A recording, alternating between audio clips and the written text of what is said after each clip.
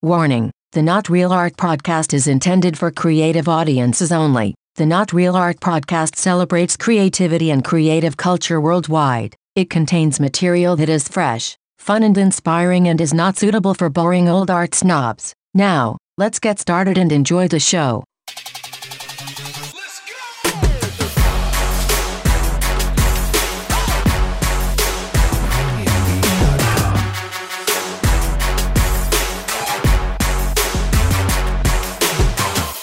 Greetings, artists and art lovers. This is Not Real Art, the podcast that celebrates creative culture. You got your boy Man One in the house. And Sourdough kicking it live. What up, Man One? What's up? How are you? Good to see you, brother. Yeah, man. It's always good. It's always fun when we're in the... Have you missed me? It's been a minute. Yeah. Of course, I said that last time, but... Yeah. As my wife calls you my girlfriend. Is that your girlfriend on the phone? No, he's my bitch. Yeah. So you know. Yeah, because you want to hang out with your girlfriend. Who wants to hang out with their wife? Love you, Laura. Yeah. I didn't say that, by the way. That was Sourdough. Yeah, just for the record. I love Laura. Are you kidding me? Laura's what they call a straight shooter. She does not suffer fools, and she fucking tells you how it is. For almost 25 years now, as a matter of fact. That's right. You have an anniversary coming. I got the invite in the mail, man. That's exciting. 25 fucking years, dude. How'd she put up with you? I don't know. But last year she goes, next year's our 25th year anniversary. I'm like, okay, cool. She's like, I want a party.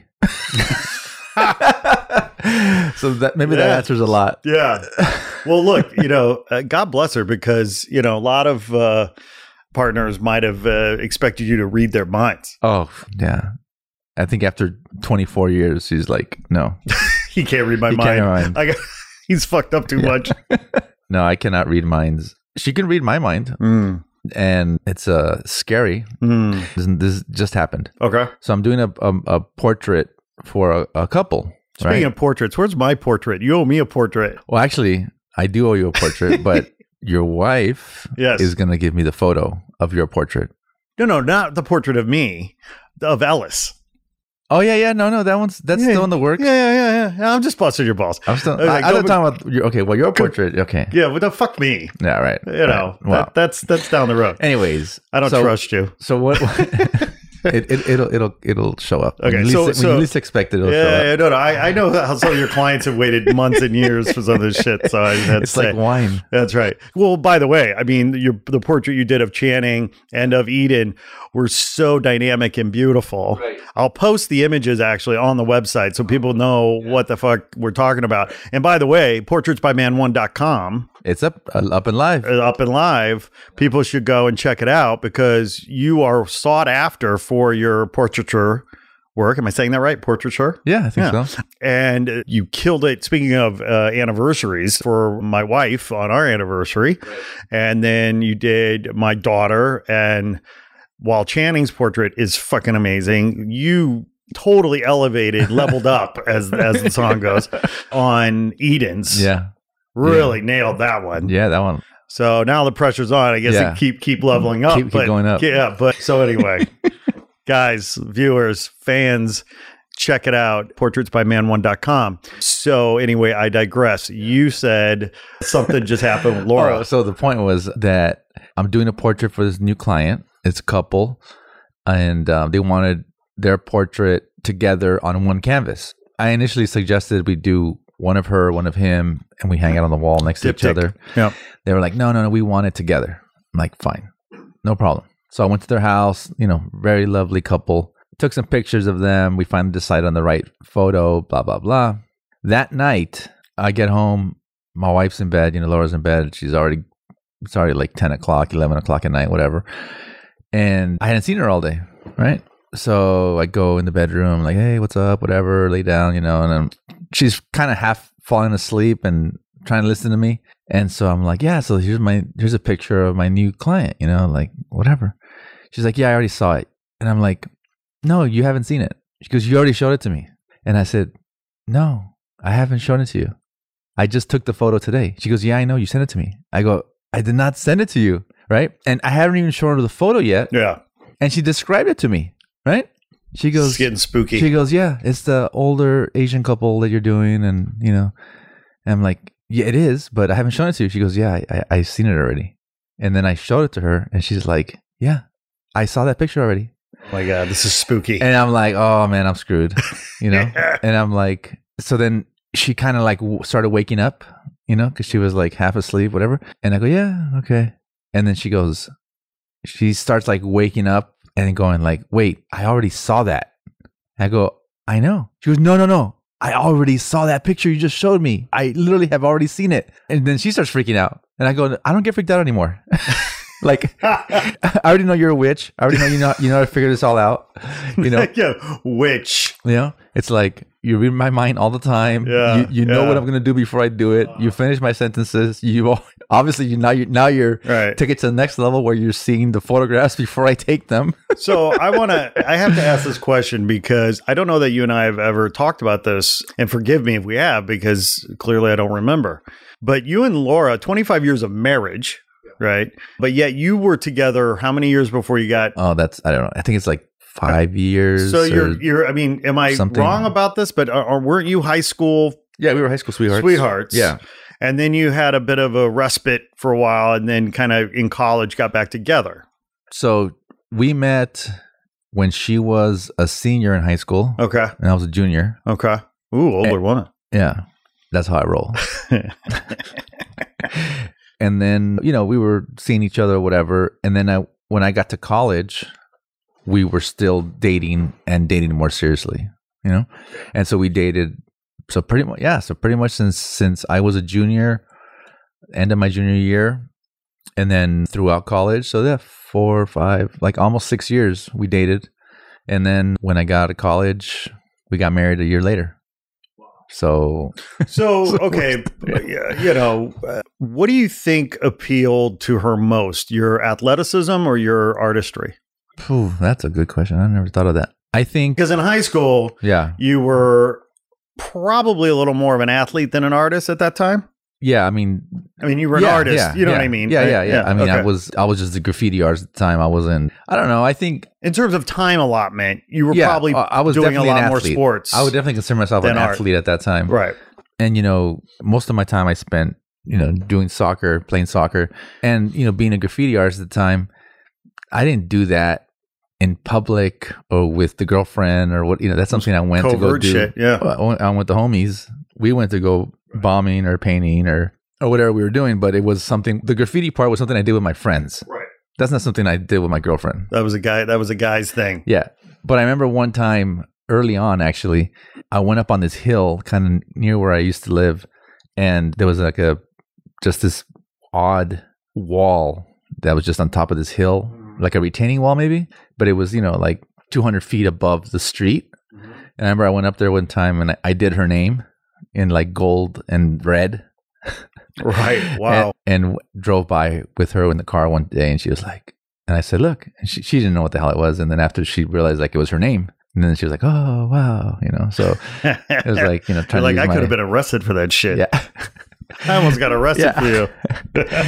So I don't know. I don't try to figure out what appealed to her about me. I have no idea. I still don't know to this day. But here's the thing, right? Because, we love to tease our ladies, right, on the podcast here. One of these days we'll have them on. But clearly we love our ladies. They make us better men.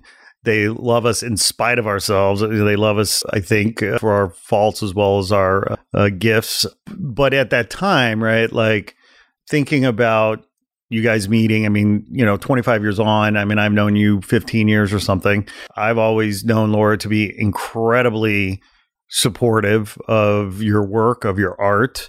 I think you even, if I remember right, there's a story about her dad asking you something about you're going to have to get a real job.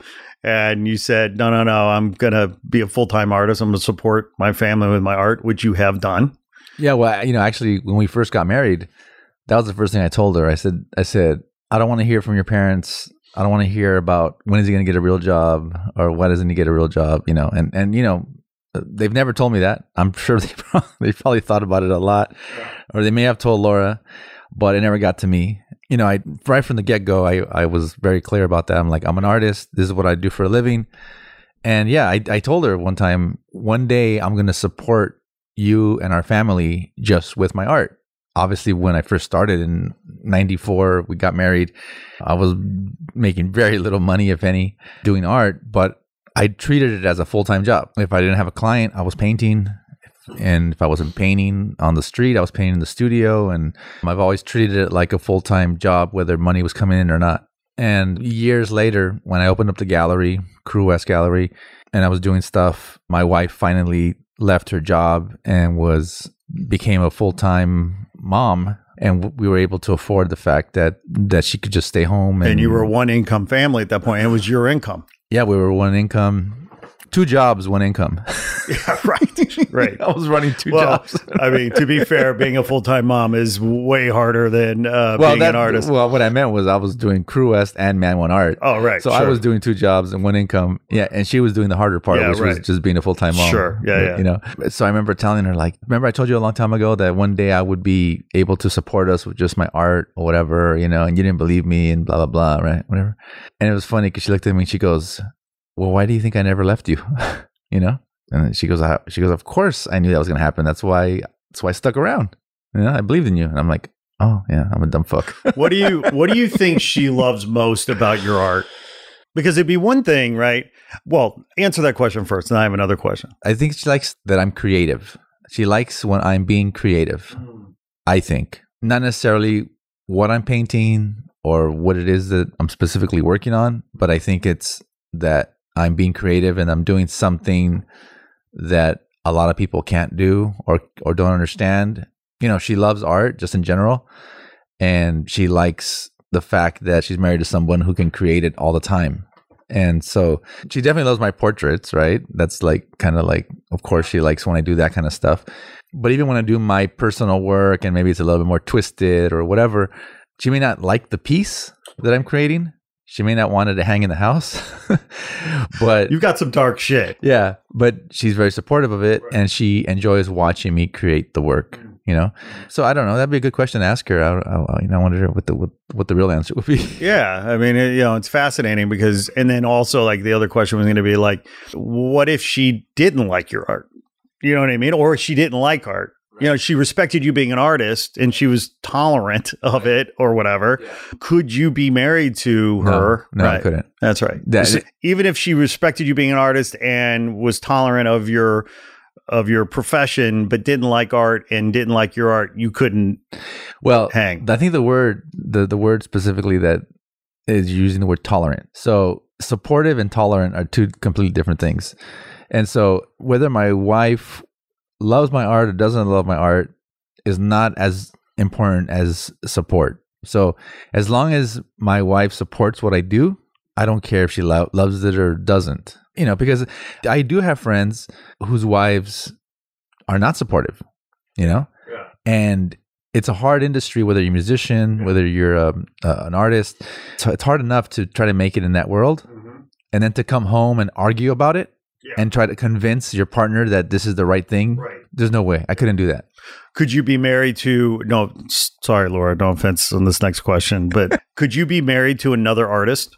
No, that's another thing. I probably could not. And it's funny because every time it happens a lot. I'll meet someone and they'll say, oh, are you married? I say, yeah. And then the first thing they say is, oh, is she an artist? Interesting. And it's weird because when I meet a doctor, I don't say, oh, is your wife a doctor? It's like, but why when I'm an artist, it's almost like, oh, you're one of those guys, so you must be married to one of those people too, because or something. It's just weird. It's a weird thing when people say that to me because it happens all the time. Well, and I also bring it up in part because, we live in the media capital of the world, entertainment capital of the world, Los Angeles. And so you often run into actors. And I've heard actors talk about how they can't be married to another actor, or they were married to an actor and they ended in divorce or what have you. And well, I know there are exceptions to the rule, of course, but yeah, I wouldn't want to come home and compete. Right. Or have to justify. Yeah. Or even get critiqued. Now let us critique your day. By the way, that piece you did was not that great and blah, blah. Right. But I always think that, we need to complement each other as a couple. Right. And I think we do that very well, emotionally, spiritually. My wife's an accountant, so she's into the numbers. She's very structured, very matter of fact, and that works well when I don't know shit. Compared to you. When I don't know shit about anything. So see, it complements. I don't know shit, and she knows everything. Perfect. No, but it's just like, I think it works better that way. If we were both doing the same thing, I think it would drive me nuts. And I always had this vision that we would work together in our own capacities. Mm-hmm. Which you have done. Which we have done. When I had the gallery, she was my bookkeeper and maintained the books and helped me with a lot of the business or whatever. And then the day that I closed the gallery, she said, "Thank you. I'm going back to work." I can't wait to go back to work. And she told me, which I'll never forget, and she reminds me all the time, she says, "You were the worst boss I ever had in my life." But how do you really feel? Yeah. And so every time, like just recently. Did you ask her why? Like, why were you the worst boss? Oh, people have asked her, and she has lists, exhaustive lists. Bullet point, talking points. Yeah. Yeah. Yeah. It's everything. And it's so funny because recently, like she's having some problems at work, and she's talking about her boss, and like he's an a-hole, and he's this, and he's doing this, and blah, blah, blah. And all this stuff is going on. And I go, "Oh, so am I still the worst boss ever?" And she looks at me and she goes, "Actually, you are." You're actually worse. Still the worst. Hey, it's good to be number one. I'm like, good, as long as I don't lose that ranking.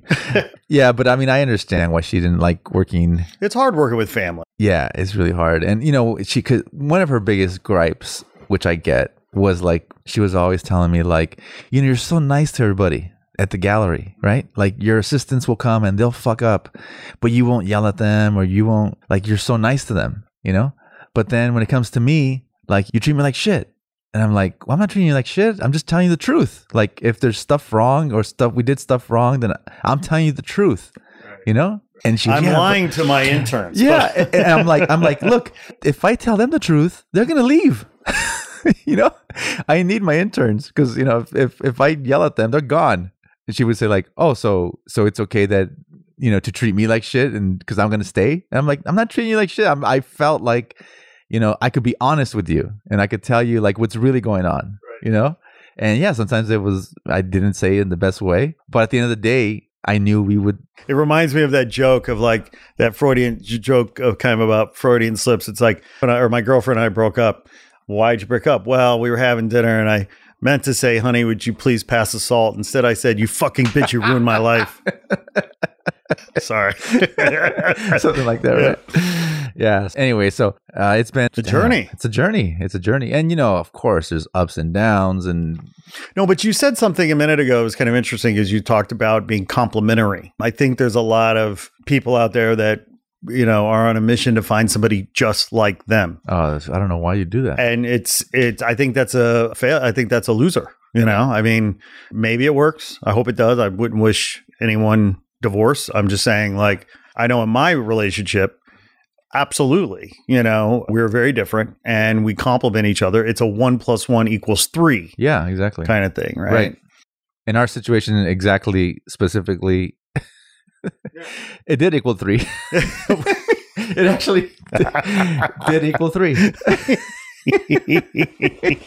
So there you go. 1 + 1 = 3. 1 + 1 That's what = 3. happens. That's it. That's it. So you're on your way. That's how it works. You're on your way. You're almost there. Yeah.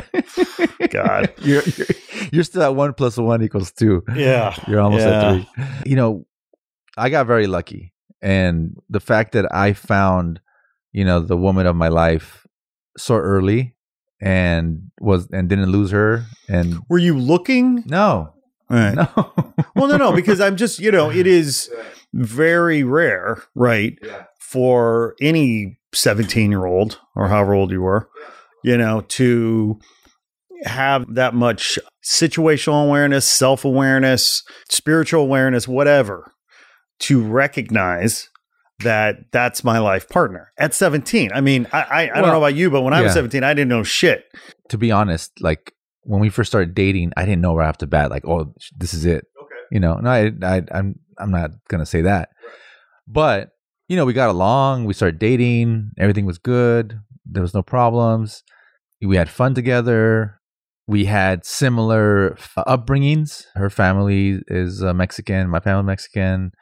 We both Was that important for you to find a Latina? Yeah, I think it was. We had, a lot of the same type of goals. We both wanted to have kids at some point. We wanted to raise them a certain way culturally.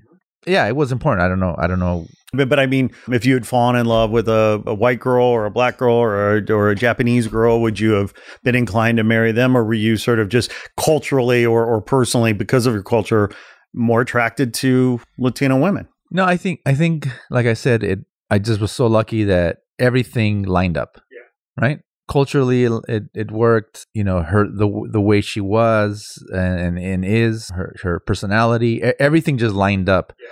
And by the time I got out of college, I was very focused. Yeah. So I'm not going to say when I first met her when I was 17, I was already focused and I knew this was it. No, but dating her and going through college and all the growth that I did during college, and then all the growth she did during that time. Once I graduated, like I was super focused. I was like a year out, I was like, okay, I'm starting my business. I'm doing this. I'm going to be an artist full time. And it was kind of like, either you're with me or you're not. And I remember that's kind of how I brought it up to her. I was kind of like, look, I'm moving forward and I have this plan. Like, are you on for the ride or not? Because I think you're the right person, and if you are, then let's get married. We've been doing this so long already. We've been, in my mind, we're like been dating over 5 years. Like, it's kind of like shit or get off the pot. Right. Well, let's not waste time. Yeah. And I was like, I'm focused. I know what I want to do. And if you don't want to do it, let me know now, because then I can keep doing what I need to do and you can go do what you want to do. And she was like, no, absolutely. Let's do this. Like, I'm behind you. And so that was awesome. It was like, it was super simple. We didn't stress about it, argue about it, think about it. It was just like the natural progression of our relationship. And like I said, this is like a 1 in a million story. Like, that's the other thing I have to like always like tell myself and understand, because I see my kids now and, the oldest ones are going to be 21. And if they told me right now that they had a girl, I'll be like, dude, no, you're too young. You don't know what the fuck you're doing, whatever. But I look at myself and I was around their age and I already knew, okay, this is what I want to do. I always have to look back at it and say like, okay, there was a certain chemistry, and for whatever reason, I knew what I wanted. For whatever reason, she knew what she wanted, and we just happened to be on the same page, and it's been working out, So I don't think it usually works that way, but it did. And so I'm super, happy about it. But, and it's funny because my whole career and my whole life, I think just in general, my whole life has always been like that, where it comes time for the next level and it just shows up and I just go down that path. I've never really had a situation where like, oh, let me go home and pray about it. Let me go home and think about it. Let me go home and talk to people about it. It's always like, no, yeah, perfect. This is what I wanted to do. Yeah. Let me go do that. Right. And up to this point, every big decision, every life-changing decision, career move, what have you, has kind of been along that path, And it's a little bit of just surrendering to life and to what's going on, and a lot of trust. And that also is unique, I think, or not many people think that way. And it's hard when I see it in my kids that they're not that way, or that they're having struggles, with things like that, because then I'm like, dude, can't you see it? Like I can see it. Just do this. But it's their life, and I see a lot of people struggle with life in that way, whatever. And do I look back and say, hey, I should have done this, I should have done that? Maybe, but I don't have regrets. It's kind of like I had, choice A or B, and I chose A, or I chose B. So what? That's what I chose. Like, I'm not going to say like, oh, I should have done the other one. I've never had those kind of regrets, thank goodness. But, and again, I think it's just something that I've been fortunate enough to have clarity about. Yeah, I mean, I think that's the hallmark of a healthy relationship and finding the right partner. This notion that your partner loves you for who you are and wants to support your dreams and your goals and doesn't try to change you. Oh yeah, definitely. Yeah. There's a cynical joke I heard a long time ago that goes something like this. It's like a woman marries a man thinking that he'll change, but he stays the same. A man marries a woman thinking that she'll stay the same, but she changes. Yeah, right. Okay. That's true. Yeah. Pretty cynical as well, but, there's a kernel of truth in that, I guess, a little bit. I think, obviously everybody's on their own journey or whatever in terms of, when you find the right person, you find the right person. You don't know if that's when you're 25 or 35 or whatever, but the right person tends to be, at least in my assessment, the one that gives you the space to be who you are. Right. Totally. Yeah. I mean, that's one thing that I've always loved about Laura is that she has never tried to change me. She's never forced me to do things that I don't want to do. Again, I have so many friends who are artists, and I see how destructive it is when their partner doesn't support them or says, well, that's good, you're an artist, but why don't you get a full-time job and make some money? And my wife has always been supportive in whatever I do. And even if she knows I'm wrong, even if she knows like it's going to be a disaster, she's like, well, if that's what you want to do, just do it. She'll always give me her opinion if I ask or tells me to think about this. Sometimes when you don't ask. Yeah. But, in terms of being an artist, man, it's like for example, a simple example. I'm at the studio whenever I want, how many hours I want, always. And it's always been that way. And I will get zero pushback from her. Now, she'll call in to see how I'm doing. She'll call in to ask, when you're coming home. But she's never said, you're there too long. You should be home now. Why are you there? It's 4 a.m. She just knows that what I'm doing is what I need to be doing. And that it's my creative space and that it's your process. It's my process. And, she may not like it, but she completely respects it. And just that alone is worth marrying her. Because, there's so many people who there's people I know who are musicians and their wives are always like, why do you got to go hang out with them after the show? Why don't you just come straight home? And why are these girls looking at you on stage? And when you find someone who really, really gets it, what you're doing, it's awesome. Because then you become more productive, there's a lot of stuff that I've done that I kind of barriers that you break through as an artist to open up to the next level or whatever that you can't get to unless you have the freedom to try it or the freedom to, or at the very least, not have to come home and fight about it or justify it or whatever. And so that's the thing that for me, and I told her this, I said, when we first got married, I said, you're the one, I know it. We have the same values. We believe in the same things. We support each other. I know that we'll have a good family, and that's it. There's no, let's just do this. And, years later, that's exactly what's happened. We've totally grown together and in the same, through thick and thin and all that, we've stayed together. But people also ask me for example, I always mess around with Laura, but I tell her, if I ever got divorced, I would never get married again. Oh, I say that all the time. Oh, fuck that. Fuck that. Not doing this shit again. I realize that this is a 1 in a million relationship I'm in with her right now. It's great, Yes. You're not going to find that again. I'm not going to find that again. There's no way I'm going to find that again. So it's I don't want to get divorced. Right. But if I did, I would never get married again. Fuck that shit. You can find me at the strip club. It's just marriage is a super hard thing. Super hard. It is. Well, it's super hard. In the best of circumstances, it's super hard. Exactly. And yeah, I've said that. I'm like, you know what? If this doesn't work, I'm done. I'm never doing this again. I barely did it this time. Hey, you know what's funny? I just this weekend, I ran into some family that I hadn't seen in a long time. And this one guy in the family, he's been married several times. Right. And now he's way older than me. Yeah. And he's introduced me to his girlfriend. Nice. Right. And is she younger? Yeah, of course she is. Of course she's younger. Right. And I know his other wives. Right. Right.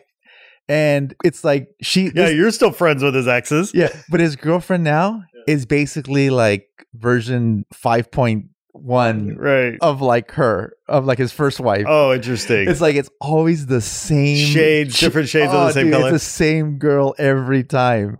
Like he hasn't learned a lesson. Yeah. He's right. got, I don't know how many kids and divorces he's had, but he hasn't learned his lessons. He's on the same kind Isn't that of fascinating, chick. man? You know, and I just see her and I'm like, oh, I know you're his girlfriend.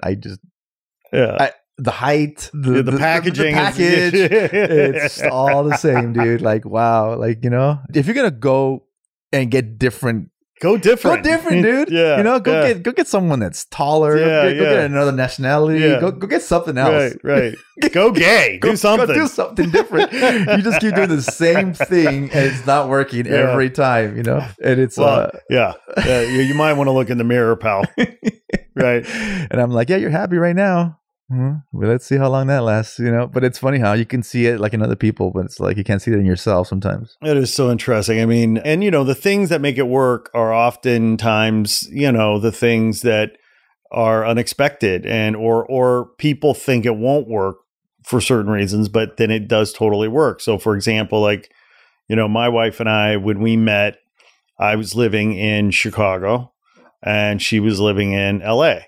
And I came back to Chicago. I was in LA on business and we had a mutual friend. We met up and I was like, wow, okay. You know, white tiger. I might need to, I might need to hunt some big game here. White tigers are pretty rare. I go back home. I'm telling my buddies like, oh my God, you know, I just met this, you know, amazing woman, whatever. And they're like, dude, fucking wake up. They're like, it's never going to work. You know, she's in LA, you're in Chicago. It's not going to work. It's not going to happen. And we dated long distance for 2.5 years. We've been together. We've been married 15 years. We've been together 18 years, basically. It worked because of the distance, because we were forced to talk on the phone. We were forced to communicate. We were forced to get to know each other, right, in a real fundamental way via phone conversations, email, what have you. And that laid a foundation, I think, that was meaningful and fundamental and essential to a lasting relationship. Because, I mean, if we were in the same town, I know what would have happened. It would have been hot and heavy for about 8 weeks, maybe 10. I would have gotten bored, or she would have gotten bored. Somebody would have gotten bored. I probably would have started feeling trapped. Oh, hold on. Which town are you talking about? If you would have been in the same town, which town are you talking about? Oh, well, I mean, you know, if any town. No, I guess I'm referring to where you grew up, right? Yeah. In Indiana. Yeah, I was born in Gary, Indiana. I was raised in Portage, Indiana. I was living in Chicago. In Indiana, where you lived, you said that was also, it was very close to where the head of the KKK was or something like that? What was that story?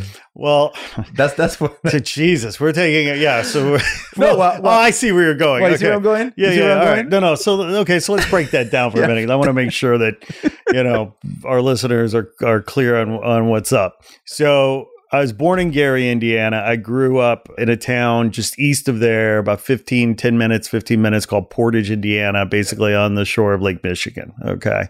Very segregated area. You know, in the 20s, 30s, 40s, Gary was considered kind of little Chicago. There was a lot of white people that lived there, a lot of money that was there. And then as blacks were moving to Chicago, moving to that area to look for jobs because the steel mills are all along that lake shore there, a lot of industry there. They came to look for jobs. And of course, you know, racist white people, white flight, they took their money and ran and settled in other areas, right? So, you know, when I grew up, blacks were in Gary, whites were in Portage. To my family's credit, we, you know, got to Chicago a lot, you know, mixed in, you know, got culture, traveled. So for me, I always was curious and adventurous in terms of other cultures, other people, whatever. Like I just loved going to Chicago. I loved the exotic nature of different peoples, different cultures, the whole thing. My parents, my mom's from Indianapolis, my dad's from the South. And when I started going to college, Indiana University, but I had been going to Chicago and I had met some musicians who were good friends of a friend of mine. And when they heard that I was from Portage or from Indiana, they told me something that I never knew. My whole life, I didn't know that the headquarters of the KKK was in Rensselaer, Indiana. Now, I'm very proud of that because I think that says a lot about my family versus other people. And I was like, I literally didn't believe it. I was like, are you fucking kidding me? No, like the headquarters of the KKK has got to be like in fucking Kentucky or something. You know what I mean? And they're like, no, dude, it's in Rensselaer, Indiana. Which is how far away from where you grew up? Hour and a half south, man, about something like that. And it blew me away. I was like, holy shit. You know? So anyway, so that's the story, right? About that. But in terms of Channing and I, like my dating sort of habits, the way things have been working, I just noticed that typically, you know, I'd meet somebody, you know, we would date, it'd be hot and heavy, and then I would get bored, you know, and I would move on. I wasn't looking for a marriage. I wasn't looking for, you know, to settle down. I was having fun. And I think that I was so attracted to my wife, to my girlfriend at the time, that if she had lived in Chicago or if I lived in LA, I think I would have just, you know, I would have burned hot and I would have burned out, and that would have been it. And so the distance for that 2.5 years forced us to communicate and get to know each other, you know, and I think in a really important way. And it was a year and a half after dating that I decided to move to LA. And again, giving credit where credit's due, she didn't pressure me. It didn't even come up. I think we both were very aware of the fact that somebody was going to have to move somewhere, but we didn't talk about it. There was no pressure. You know, it's funny. You mentioned something about you and Laura talking about you sort of being very clear with her about, look, I'm focused. I'm moving on. I want you to come with me. If you don't want to come, that's cool. But this is what I'm doing. You know, please, you know, come along. You know, there was a moment in my relationship with my wife where I knew, because we had been dating pretty strong for, well, I guess we met in April of 99. So this had to be Christmas of 99, right? So it'd been like 8 months or something.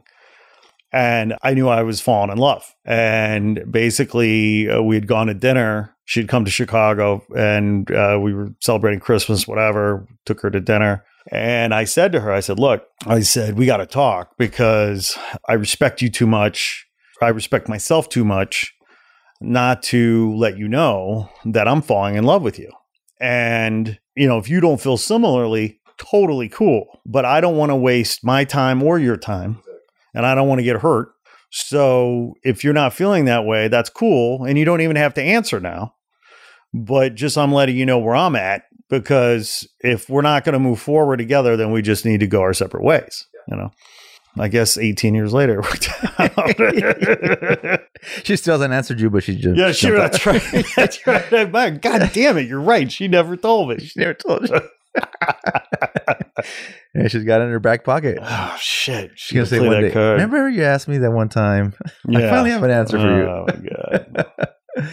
Yeah, I don't know. The other thing too, I think, is that number one, you know, women are way smarter than men are, and then when it comes to relationships, obviously, like tenfold. You know, so I think a lot of the times when we as men think we're doing something because we chose to go that route, right? You know, like we just don't realize that we're pawns in their chess game, man. That we just, you know, we're on the little boat and the current went that way and we're like, wow, we're just sailing. And not realizing that they set up the current. They made it go that way. And so yes, so many times, like in you know, our 25 years now of, I can just look back at so many times where, you know, I think like, yeah, that's pretty cool. Look what I did. Well, listen, I mean, you're 100% right. I mean, the truth of the matter is, like, Channing did a similar thing with me on the family front, right? So I had moved to LA. I knew that because we'd been together 2.5 years, but we had never lived together in the same town. And so I was moving to LA. We were going to move in together. And I just knew that if we survived the first month, you know, I probably was going to marry her or propose, because if you can live together, you're good. And so eventually, of course, we got married, the whole thing. But I was still very uncertain about being a dad, very uncertain. And so there was a point where she said to me, look, you need to know that I want to be a mom. I want to be a parent. And it's been a lifelong dream of mine. I totally respect you if you don't want to, but I don't know that we have a future together if you don't want kids, because I want kids and I'm going to be a mom. And she said, I'm not going to bring it up again. Just telling you how it is. You can take whatever time you need to like figure it out.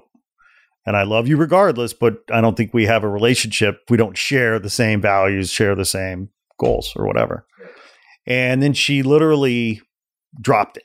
Didn't bring it up again really for months. And she threw the gauntlet down. I mean, basically, it was an ultimatum, but it wasn't an ultimatum. You know what I mean? It was done in a very emotionally intelligent, mature way. And for me, I just sort of looked at it like a personal challenge. Like, what was stopping me? What was blocking me? What was getting in my way that was an existential threat to the relationship that I loved and the woman I loved, right? And so, quite frankly, one of the personal accomplishments of my life that I take the most pride in was figuring that out for myself and getting to a place where I felt comfortable being a dad on my terms, not her terms, not because of, but to her credit, because women are so much smarter and because they're so much more strategic, she knew she had to give me my space. Right, exactly. They control it all. They know what they're doing. So I have a great story. So talking about being a parent, right? So one of the things that my wife and I have very different backgrounds in is around religion. I come from a pretty devout, Christian family, and Channing comes from, called an observant Christian family, but, they were not as practicing, devout, fundamentalist, whatever. And so I've got issues around religion. She doesn't have those issues. And when we didn't have kids, it didn't matter. Yeah, because we both were happy to sleep in on a Sunday morning. Yeah, right, exactly. Or whatever, yeah. Right? But when we have kids, then it kind of becomes a thing, right? So, we're sorting it out. Everything's fine, whatever. We're converting to Mormonism. No, I'm just kidding. Perfect. Jehovah's Witness, really. Yeah. No. Scientology, of course. Yeah. Here in LA. Yeah. But, of course, religion's all around us. Right? I mean, my daughter goes to school with Christians, with Muslims, with Jews, with, God knows what, and probably Scientologists. Yeah, probably. Right? Yeah. And so inevitably these questions are going to come up. So my daughter, the other day, we were driving, and sadly we've had a couple of deaths in our circle of friends. 2 moms died, actually. A mom at her school and a mom, a dear friend of ours. Anyway, so we're driving, and my daughter says, Dada, what happens after you die? And I said, well, honey, I don't know. I said, I've never died. I don't know. And she's like, well, is there a heaven? I said, well, some people believe there is. And she said, well, what do you believe? I said, well, I don't know. And she says, well, is there a God? And I said, some people believe there is. And she said, what do you think? I said, I don't know. I said, but you want to hear something really cool? And she goes, what's that? I said, some people believe that God is a woman. Dude, the look on her face was like one of the greatest gifts as a dad, as a parent, because that look of pride and possibility and excitement that the most powerful, all-knowing, supreme being of life in the universe was female. And it was, one of my prouder moments being a dad. No, well, it's funny you bring up religion because, one of the things that made it easy for us to get married was that we both had the same religious backgrounds, right? We both grew up in very Catholic environments. We both went to Catholic school I went from first grade until college. I went to Catholic school. She went from elementary to high school. So we had this Catholic background, an upbringing. And so that was So there's a lot of unspoken things that we both understood. Right. That made it very easy. And it's funny because if you ask me if I'm Catholic now, not so much. You know, if you ask her, she'd say the same thing. But it's funny because we kind of taken what works in Catholicism, what works for us, and use that and applied that. And then what doesn't, we don't use it, you know, which a lot of people call that not being Catholic. But, you know, the reality is that as we've grown older and, you know, just experienced religion, we both have found, you know, the things that religion tries to sell that just doesn't jive, you know. And we were recently, her and I were asked to speak at this Catholic teens retreat, right? Because we were an example of a couple who's been together for a long time and had kids in our faith and blah, blah. And said, sure, we'll go speak, you know. Well, the woman who would have normally run this retreat, who had been doing it for years, right? That woman got pregnant out of wedlock this year. And so she's no longer allowed to run that retreat. So basically the church kicked her out for having a kid without being married. Yeah, she couldn't be on birth control either. Right. But yet she's an excellent person with these kids. And everyone loves her. She's great at these retreats and getting to these kids and all that stuff. And now these kids don't get to experience her because of this. But the kids do get to experience the male priests who are molesting them. Yeah. And we found that out the day before we went to the retreat. Because we were like, oh, isn't so-and-so running the retreat? They're like, no, they're not letting her do it because she's pregnant. And because then she'll be a bad example for these kids. Because, of course, kids are going to be like, oh, if she's pregnant, why can't we get pregnant? Right? I'm sure that's what's going to happen. Of course, because that's the natural thing that they would think. You know? So the next day, we're at this retreat, right? And we were there for about an hour and a half or something, right? It wasn't we were there the whole time. We're just there for a portion of it. And this part of the retreat happens when the kids have questions they want to ask their parents, but obviously their parents aren't there. So then literally this wall opens up and we're behind there. And then now we get to answer the questions that they have directed for their parents. And we get to answer them, you know, we're on stage with 4 or 5 other couples and we all get to answer the way each of us would answer it. And there was so many times that they asked something where I just wanted to be like, well, first of all, this religion is bullshit. Just so you know. Yeah. You know? Yeah. But it was interesting because, you know, I had to hold back a few times on certain things because I didn't want to make the religion wrong. But I said it in different ways, right? And we said it in different, for example, some of the kids wanted to know, what if my parents found out I was gay? What would happen? You know? And so I told them, well, when I found out that my daughter was gay, it was like, oh, that's cool. Because it was like her cutting her hair. Oh, that looks nice. Cool. Right on. Right. And I said, now I understand other parents might be like, I'll never speak to you again. And I said, but my reality was different, right? So we gave them takes on our relationship and what we thought, whatever, which was way different than the way a lot of these people on stage were answering, right? And we didn't get into any specific things that the Catholic religion is doing wrong. But we were very outspoken about letting kids know that, you know, it's okay to be themselves and do this and do that, right? So what was funny was the next day, my nephew comes up to me and he goes, you know, you guys are the talk of the town right now. And I'm like, what? It's like, oh yeah. You and Laura are the shit right now.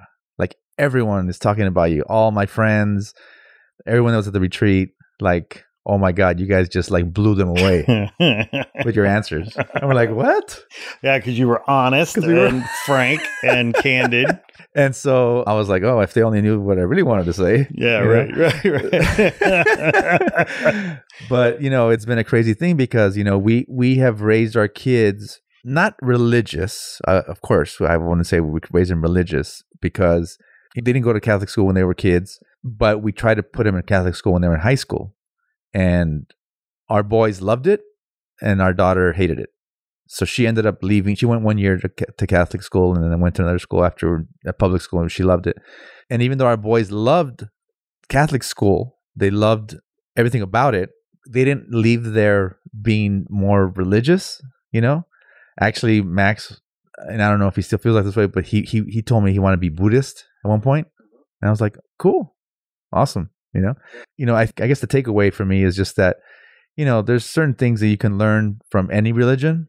And those are the things that I want to take away from my Catholic upbringing, like more spiritual things. Like, I don't really care about what the Bible said on page 20, like I don't care about that shit. It's more about like, that you're a good person, that you're loving, that you're accepting, that you're, have empathy, all that kind of stuff. That to me, that's way more important than any of these specific things. Yeah. So it's funny because now, in our family, we're not the role models for you Catholic. Are now for Catholic. You're the talk of the town. So it's funny how things happen, huh? That is amazing. Yeah, when people ask me what I am, I say born again pagan. That's what I am. Born again pagan. I literally used to have a button in high school that said born again pagan. Fantastic. That would be awesome. Yeah. Well, my friend, This has been a pleasure. Hallelujah. Amen, brother. In Jesus' name. Amen and amen. Oh, man. Great seeing you, partner. You too, bro. See you. Peace. Ciao. Peace out. Hey there. Thanks for tuning in. Please be sure to like this episode and share it with your friends on social. And if you haven't already done so, please be sure to press subscribe and follow us on IG at Not Real Art Official. We appreciate the support. Sourdough out.